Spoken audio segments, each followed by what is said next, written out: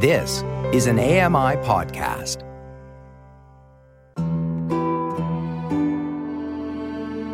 Welcome to Voices of the Walrus on AMI Audio, where professional readers give voice to articles from Canada's best general interest magazine. I'm your host, Roger Ashby. How much retribution is enough for the driver who caused the horrific Humboldt crash? Matt Spears reads Crime and Endless Punishment by Sharon J. Riley. Sharon J. Riley is the Prairie's bureau chief at the Narwhal. Her work has also appeared in Maisonneuve, Harper's, and Alberta Views. She is based in Edmonton. This is an article titled Crime and Endless Punishment by Sharon J. Riley. Had Jaskirat Singh Sidhu looked out his windshield 15 seconds earlier, all would have been fine. But he didn't have his eyes on the Saskatchewan prairie or the long road ahead. Instead, on one of his first solo trips as a truck driver, Sidhu was looking backward. He was warily checking his mirrors, monitoring the 900 bales of peat moss he'd loaded back there. He was worried about the tarps, which were flapping in the wind. His truck was traveling at least 86 kilometers per hour. He didn't register the oversized stop sign, the flashing red light, or the sign's warning of an intersection ahead. It had been a long, stressful day. He'd picked up all those bales of peat and was now hauling 2 trailers weighing in at over 45,000 kilograms. He had some difficulty driving through these unfamiliar areas. He had gotten lost and had to pull over until he received help from a passerby. Now, not far from Nipawin and heading home toward Calgary, Sidhu spent a few moments focusing on those tarps. He came to the intersection, and he didn't stop. 16 members of the Humboldt Broncos Junior A Hockey Club, many of them teenagers, were killed after Sidhu crashed into their bus on April 6, 2018. 13 others were seriously injured. Some were paralyzed. Others suffered brain injuries. News and photos of the scene, a bus sheared in half, metal and cargo splayed across the prairie snow, spread quickly. Communities were left waiting for updates on the victims, and people across the country set out hockey sticks on porches in support. A period of national mourning set in. Soon afterward, Canada's courts began grappling with another aspect of the collision. How should we punish a person who makes a calamitous mistake? On one level, the legal case against Sidhu was straightforward. He was charged with dangerous driving causing death and immediately pleaded guilty. There was no trial, and he offered no defense. Sidhu was sentenced to 8 years in prison, an unprecedented length for a car accident, one he accepted without negotiation or complaint. But on another level, this case goes beyond the usual parameters of crime and punishment. Sidhu is a permanent resident of Canada, not yet a full citizen. This means that once his sentence is complete, immigration authorities will have the power to kick him out of the country he calls home. And though Sidhu willingly agreed to his time in jail, deportation is a condition he is reluctant to accept. In this country, permanent residents convicted of certain crimes are routinely deported. It's a decision that, once made, is final. There is no jury, no tribunal, and not even access to an appeal. Some legal experts have dubbed this a form of double punishment that only non-citizens face. Even a form of apartheid, where the law is not equal for all. Citizens, critics argue, harm others all the time, and once justice is served, we allow them to reintegrate into society. Others say it's only fair for those convicted of terrible crimes, like Sidhu, to be denied the privilege of living here. 4 years after the accident, Sidhu's fate remains uncertain, and opinions, including those among the families of the victims, remain divided. Sidhu, after all, killed 16 people. But he had not been speeding. He had not been drinking or texting or using drugs. He had no history of bad driving. What happened was an accident, and it was entirely Sidhu's fault. The question remains, how much punishment is enough? 2 months prior to the crash, things were looking good for Sidhu. He and his fiancée, Tanvir Mann, flew from their home in Calgary to India, their birth country, to get married. It was a week full of celebrations. a henna ceremony, a ring ceremony, Punjabi dances, and a traditional marriage service at a Sikh temple. The wedding had been a long time coming. The two met 10 years earlier through a friend. They had completed degrees in India, he in commerce, she in nursing, before applying for visas to further their studies in Canada. Now man, adorned in jewelry and dressed in an intricately embroidered red lehenga, could finally call Sidhu her husband. I had been dreaming of our wedding for so long, man remembers. Everybody was so happy. The newlyweds returned to Calgary bursting with plans for the future. Sidhu was 29, and the couple talked about buying a house, starting a family, launching their careers. We wanted to have a dream life in Canada, man says. Leading up to the wedding, she had enrolled in a dental hygiene program in Toronto, and she was due to start classes that summer. To support her financially, Sidhu decided to take a job in trucking. It was a departure from his business administration studies, but the couple felt it was a worthwhile sacrifice. Trucking paid well, and workers were in demand. Plus, it was only for now, they assured themselves. Trucking was always temporary, man tells me. They had received financial help from their family in the past, but this time they wanted to make a go of it together. It was our time to work hard on our own, man says. That decision changed our life. Sidhu's new job started right after they returned from India. He spent 2 weeks training with another driver, followed by a week on his own. Then came April 6th. Man will never forget the phone call she received from Sidhu that day. He was crying. I was crying, she recounted through tears in a televised interview after the crash. He told me he made a big mistake. Sidhu's punishment began in court. In July, he was charged with 16 counts of dangerous driving causing death and 13 counts of dangerous driving causing bodily harm. Seeking to minimize any further turmoil for the victims' families, Sidhu decided not to mount a defense. He's always very sensitive that he doesn't want to do anything to do any further harm to the families, Michael Green, one of Sidhu's lawyers, says. In January 2019, he pleaded guilty to all 29 charges and awaited his fate from the judge. At the sentencing hearing later that month, 90 victim impact statements were shared. Tear-filled accounts were read aloud. Stories of children lost forever, of paralysis, of brain injuries, of seizures, of the painful road to recovery, learning to walk again, talk again, brush teeth again. Stories of dealing with the lifelong emotional trauma of losing so many friends in one day. Judge Inez Cardinal listened to all of them, describing the pain detailed as staggering. Just as their response to the suffering varies, so too does their response to Mr. Sidhu, she added in her summary of the day's events. Some are and will remain angry. Some have, and others might eventually, forgive him for his actions. Some never will. According to a video describing the proceedings from the Saskatoon Star-Phoenix, Sidhu sat and listened, visibly emotional at times. When it was his turn to speak, he rose, took a long pause, and told the victims he was so sorry about the pain.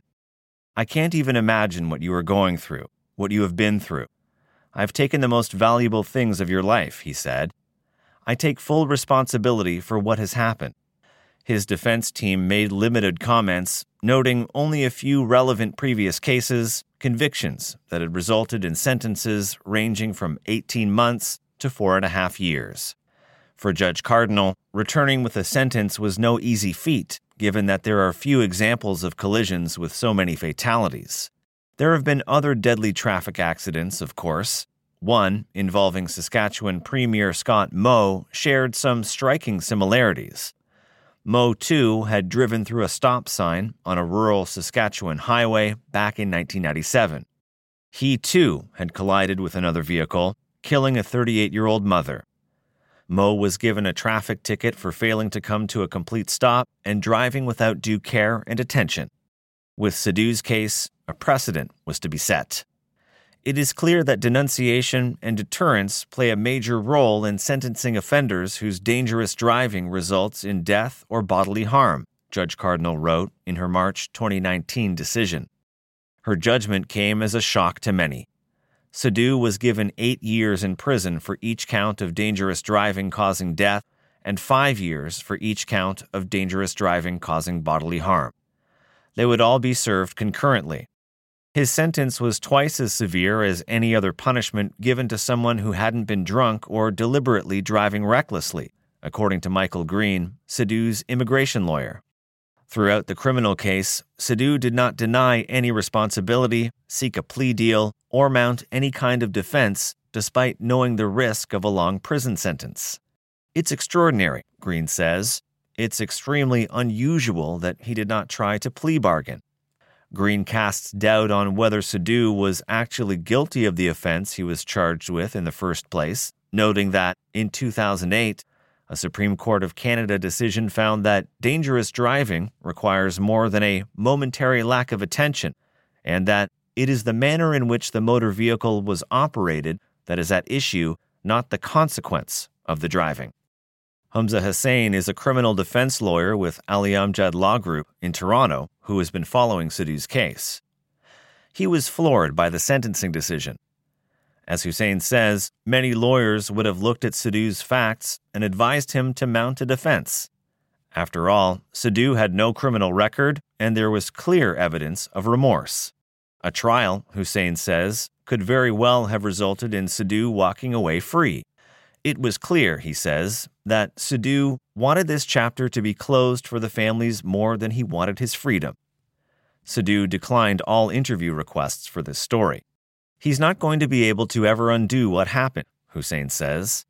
He'll forever be somebody whose mistake caused the deaths of 16 people, and I think that, for him, is going to be the worst punishment. Given his remorse, Sadu ultimately did not receive the leeway Hussain thinks he should have. The criminal justice system is too blunt an instrument to understand and deal with tragedies in life, he says. It ends up causing more pain. And as Sadu has discovered, the prison sentence was only the beginning of that pain. When he's eventually released, Sadu will be subject to deportation under Canada's Immigration and Refugee Protection Act. This is a fate unique to non-citizens, many of whom have spent years building lives in Canada. Sadu has been convicted of what immigration law defines as an act of serious criminality, and he now faces the prospect of being forced to leave the country in which he has lived, worked, and studied for nearly a decade. The day of his removal may be coming soon. Sadu has been eligible for parole since November 2021, and a hearing is scheduled for this summer. Today, if a permanent resident is either sentenced to a prison term of at least 6 months or convicted of a crime where the maximum sentence is 10 years or more, their ability to remain in Canada is automatically at risk. Since 2017, more than 2,000 permanent residents have been issued deportation orders based on serious criminality, and the bar for deportation can be remarkably low. A person can pass either of these thresholds for any number of crimes, whether major or petty, including impaired driving, melting a coin, joyriding, nudity, and dining and dashing. But once the conviction is made, the bureaucratic machinery takes its course. A Canada Border Services Agency officer will ask the individual for submissions outlining why they should be able to stay in Canada. There is no open court or tribunal to hear the case. Ultimately, a single CBSA officer, along with a supervisor, decides a person's fate. According to the federal government's manual on the subject, that officer is tasked with considering all relevant factors of a case, including the length of time the person has been in Canada, whether they have family ties to the country, how established they are, whether they had a prior criminal record, evidence of their remorse, and so on. However, as the manual explains, the officer's discretion is limited. The context of the conviction is beyond the reach of the officer, according to the manual, and it is not the function of the officer to engage in a humanitarian and compassionate analysis. In other words, the primary factor is always the same, whether the threshold of serious criminality had been met. Following a CBSA decision, the case progresses to a brief hearing at the Immigration and Refugee Board, in which, again, the only factor considered is whether the person has been convicted of a serious crime. After this, a deportation order follows. The person can then be removed from Canada at any time. There is no access to appeal. Critics argue that deportations of this type disproportionately affect people of color. The advocacy group Solidarity Across Borders calls them a targeted assault on migrant communities and links the practice to racial profiling. This was something Suhail Benslemain felt acutely as a young Arab teenager. At 16, Benslemain moved with their parents, a doctor and a pharmacist, from Morocco to Gatineau, Quebec. As Benslemain describes it, the family quickly faced racism and Islamophobia, and Benslemain started getting in trouble with the law. The first arrest was at a high school party where, along with friends, they were shooting a pellet gun, the kind you buy at a Walmart, Benslemain recalls. Later, they were arrested for possessing and selling drugs and for owning a gun. It wasn't long before Benslemain was charged and sentenced to prison. Only afterward did they learn that deportation was a possibility. The hearing came as a shock, a kangaroo court, as Benslemain describes it. I was brought forward in front of the commissioner of the Immigration and Refugee Board. The hearing takes like 5 minutes, not even 2 minutes. In those 2 minutes, a new reality took hold. Benslemain, now 32, faces a removal order that can be enforced at any moment. It is, they say, a state of permanent limbo. Sidhu is now experiencing this limbo as well. Green, his immigration lawyer, argues that Sidhu presents no risk to the public and no chance of reoffending. He will never drive a transport truck again, and his sentence also carries a 10-year prohibition on all driving. In addition, Sidhu has received a flood of support from Canadians who think he should be able to stay. These factors, Green believes, are compelling enough to hold out some hope that Sidhu's case might be different. Scott and Lori Thomas lost their son, 18-year-old Evan, in the crash. They do not believe Sidhu should be punished any further for his crime, and they opted to write a letter in support of his bid to stay in Canada, as did family members of 2 other victims, to be included in the more than 650-page package submitted by Sidhu's lawyer to the CBSA. Deportation of Mr. Sidhu back to India only serves to cause more suffering to him, his wife, and his family, they wrote. It is clear to us that Jaskirat is indeed a broken and suffering soul. There has been enough suffering for everyone involved in this tragedy. We do not need any more. When I call Scott Thomas, he tells me that he's always believed empathy is a very valuable thing, and he doesn't think Sidhu's crime warrants deportation. My understanding is that the whole deportation thing is meant for violent crimes, and Mr. Sidhu's crime wasn't violent in nature. He didn't set out to hurt anybody, he says. There was no malicious intent there. As Thomas explains, he doesn't think Sidhu should be deported solely because his sentence meets some magic threshold. Christina Hogan, who lost her husband Darcy Hogan, the Broncos' head coach, also opposed Sidhu's deportation. I believe it would be extremely unfortunate to now not allow a man who made a mistake and owned up to it and accepted his consequences the opportunity to continue his life here in Canada. I spent every day of the trial watching a man cry and be utterly devastated by the results of a mistake he made, she wrote in her submission letter. A man who took the harshest sentence for a crime of this nature without appealing or defending himself in an attempt to ease even a small amount of pain for those he hurt is someone I believe deserves a second chance. But not all victims' families feel the same way, and many have expressed not wanting to be reminded of their loss by the possibility of encountering Sidhu one day in the future. If he were truly remorseful and he really cared about our family, I believe he would accept the deportation and allow us to pick up the pieces and move on with our lives. Chris Joseph, who lost his son in the crash, told Hockey News. But him trying to stay in country is putting himself ahead of the 29 families, he said. I can see why, because Canada is a really nice place to live, but it is selfish. In March, Sidhu's case was recommended for deportation by the CBSA. Mann, now his wife of 4 years, received the decision first, and she was the one to break the news to her husband. He phones her 3 times each day from the Bowden Institution, a prison in Alberta. It was a devastating call. As Green explains, Sidhu has few options left. He's now attempting to challenge the CBSA decision in federal court, though he's entered a catch-22. He can bring forward a challenge only if he collects evidence that the removal decision was unreasonable or lacked procedural fairness. But the reasoning behind the decision to recommend Saidu for deportation can be accessed only by the court. If the challenge fails, there remains just one last-ditch option: to reapply for permanent residence based on humanitarian and compassionate grounds. Both these strategies face long odds.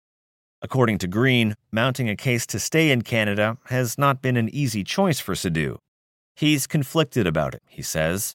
As Green explains, Saidu is acutely aware that every time his name is in the news, it can cause further pain to the families of victims, something he does not want. Saidu, Mann tells me, has always sought to minimize harm. His attempt to stay in Canada, she says, is now his way of trying to minimize the harm done to her. The only reason he was requesting to stay was for me, she says. When I think about deportation, I feel like I'm being kicked out of my home. They're not just deciding his future, they're deciding my future as well. Mann is now a citizen of Canada. Her brothers live here, as do her aunts and uncles. Her parents are moving to the country later this year to be closer to the family. Saidu also has family in Canada, though his parents and brother still live in Punjab. I don't have anybody in India, Mann says. The couple, now both in their early 30s, still think about the future. They'd like to buy that house in Calgary. Mann would still like to be a dental hygienist. They both want a family. If everything was normal, I'm sure I would be a mother by now, she says. But all that is on hold. If her husband is deported, she will go with him.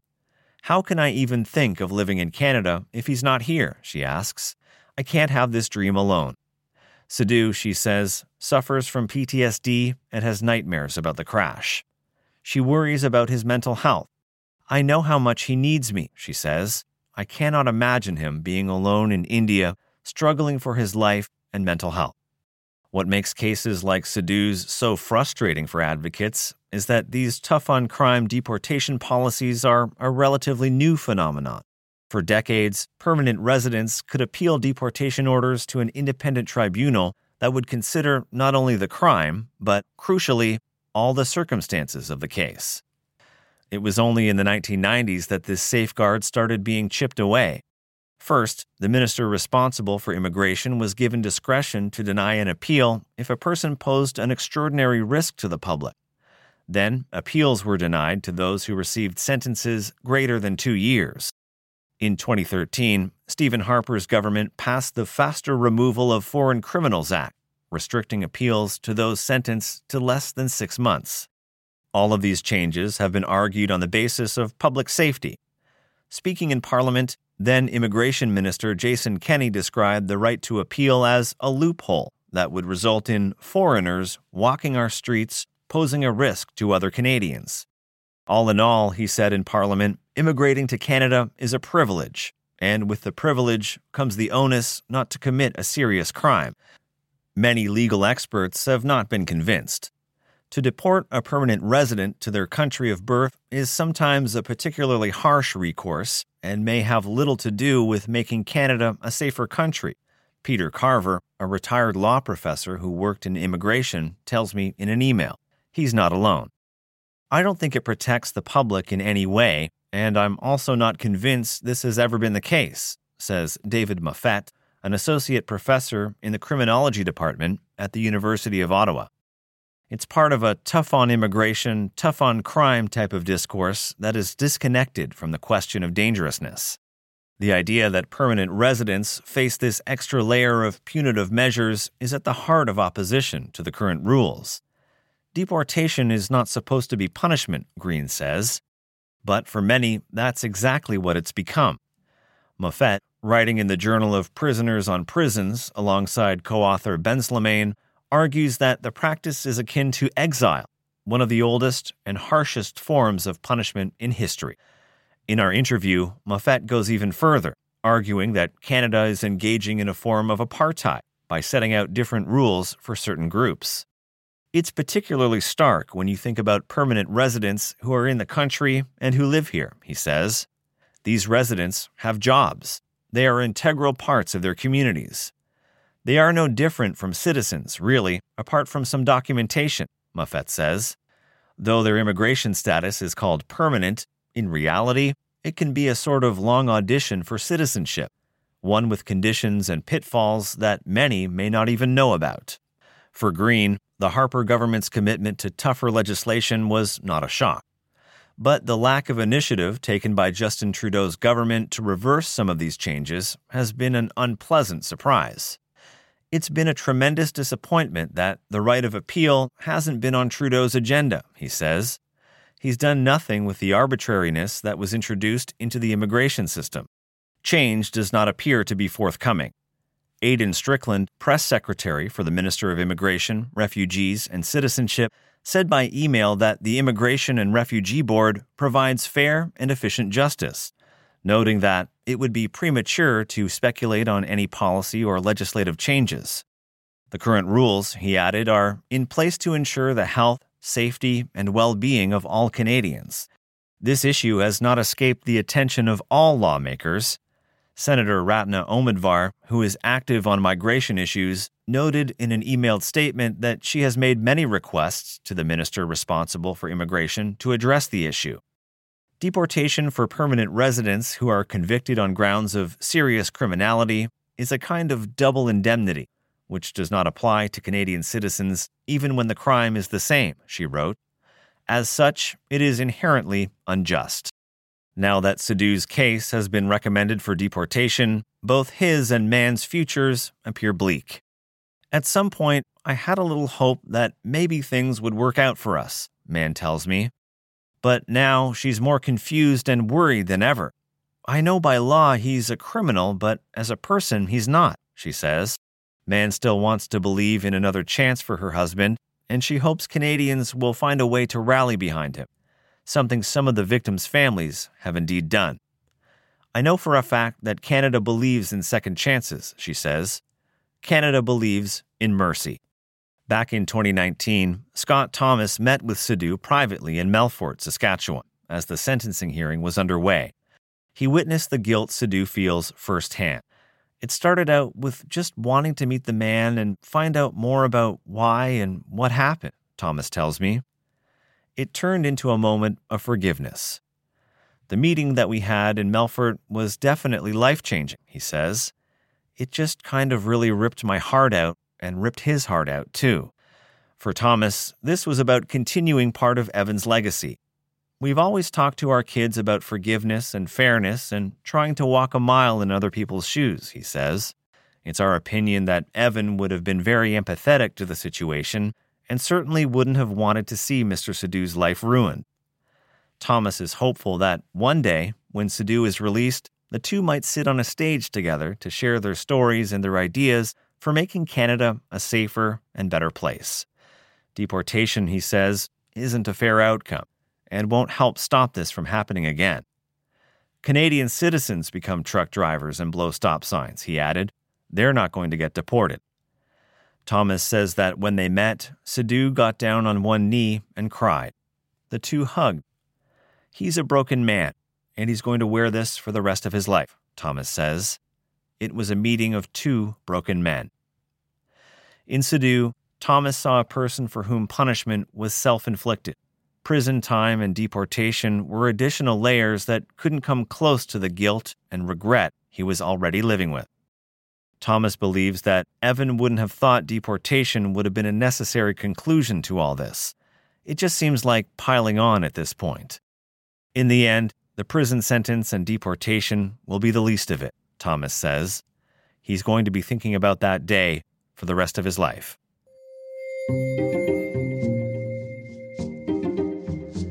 That was an article titled Crime and Endless Punishment by Sharon J. Riley. You've been listening to Voices of the Walrus on AMI Audio, produced by Don Dickinson, audio engineering by Jacob Shemansky and Bill Shackleton. The manager of AMI Audio is Andy Frank, and I'm your host, Roger Ashby. If you enjoyed this podcast, please consider giving us a rating and review, and subscribe for more.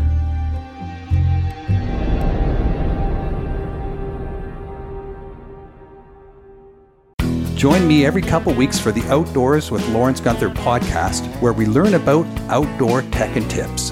Plus, we look at news affecting the environment. AMI's Outdoors with Lawrence Gunther is available from your favorite podcast provider.